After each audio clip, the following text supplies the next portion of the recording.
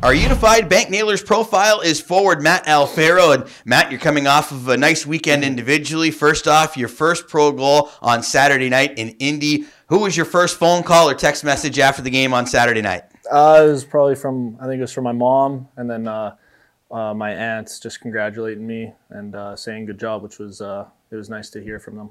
How special of a moment was that for you? And when you let that shot go, you were right inside that post. That was perfectly placed. Yeah, it was nice. It was a great screen by Pelly, and just to get the first one off the back and kind of go from there is it's great. How have you enjoyed your first month or so of playing pro hockey? Obviously, this is a new chapter for you in your career. What have you liked about it? It's been good. Just coming to the rink every day and everyone, like, professional atmosphere. I think it's been good. The pace has been a step up from where I was last year, but I've been starting to get more comfortable as it goes along, and really just the first step for my career, and it's been really exciting.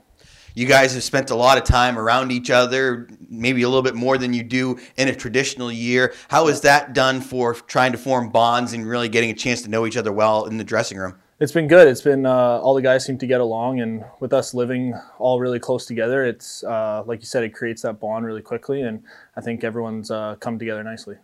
What do you notice about this team early on that gives you some good hope going forward that you guys will be able to start putting some wins together and have some success in this league? I think just like our speed, our skill up front, and our back end, I think, is really steady, and then obviously our goaltending has been strong. Even when we've lost games, we're right in all the games in the third period. We're a couple more bounces, and we should have a couple wins. So it's really exciting going forward. You see a lot of the Indy fuel, and I'm sure you're going to get tired of seeing them really fast. But 3 games in, when you see a team that frequently, what happens out there on the ice? Does it get really chirpy? What kind of happens that starts to get things to boil over a little bit? Yeah, you can kind of tell from last game compared to our home opener when we played them. You can kind of see guys are getting in each other's faces a little more, starting to talk on the ice and starting to give it to each other. It's almost like playoff series, right, when you play each other that frequently. So I think going forward, we just need to be on our toes and give it right back. Do you notice that the level of play is very similar? They've had 1-goal games every game they've played. You guys have had all but one goal game. It seems like the competition level is very close. Yeah, like you said, it's been really close every game, and I think they're a really good team, and obviously we match up well against them, and we're right there, right on the cusp. So I think next game we just need to worry about the third period and getting over the hump.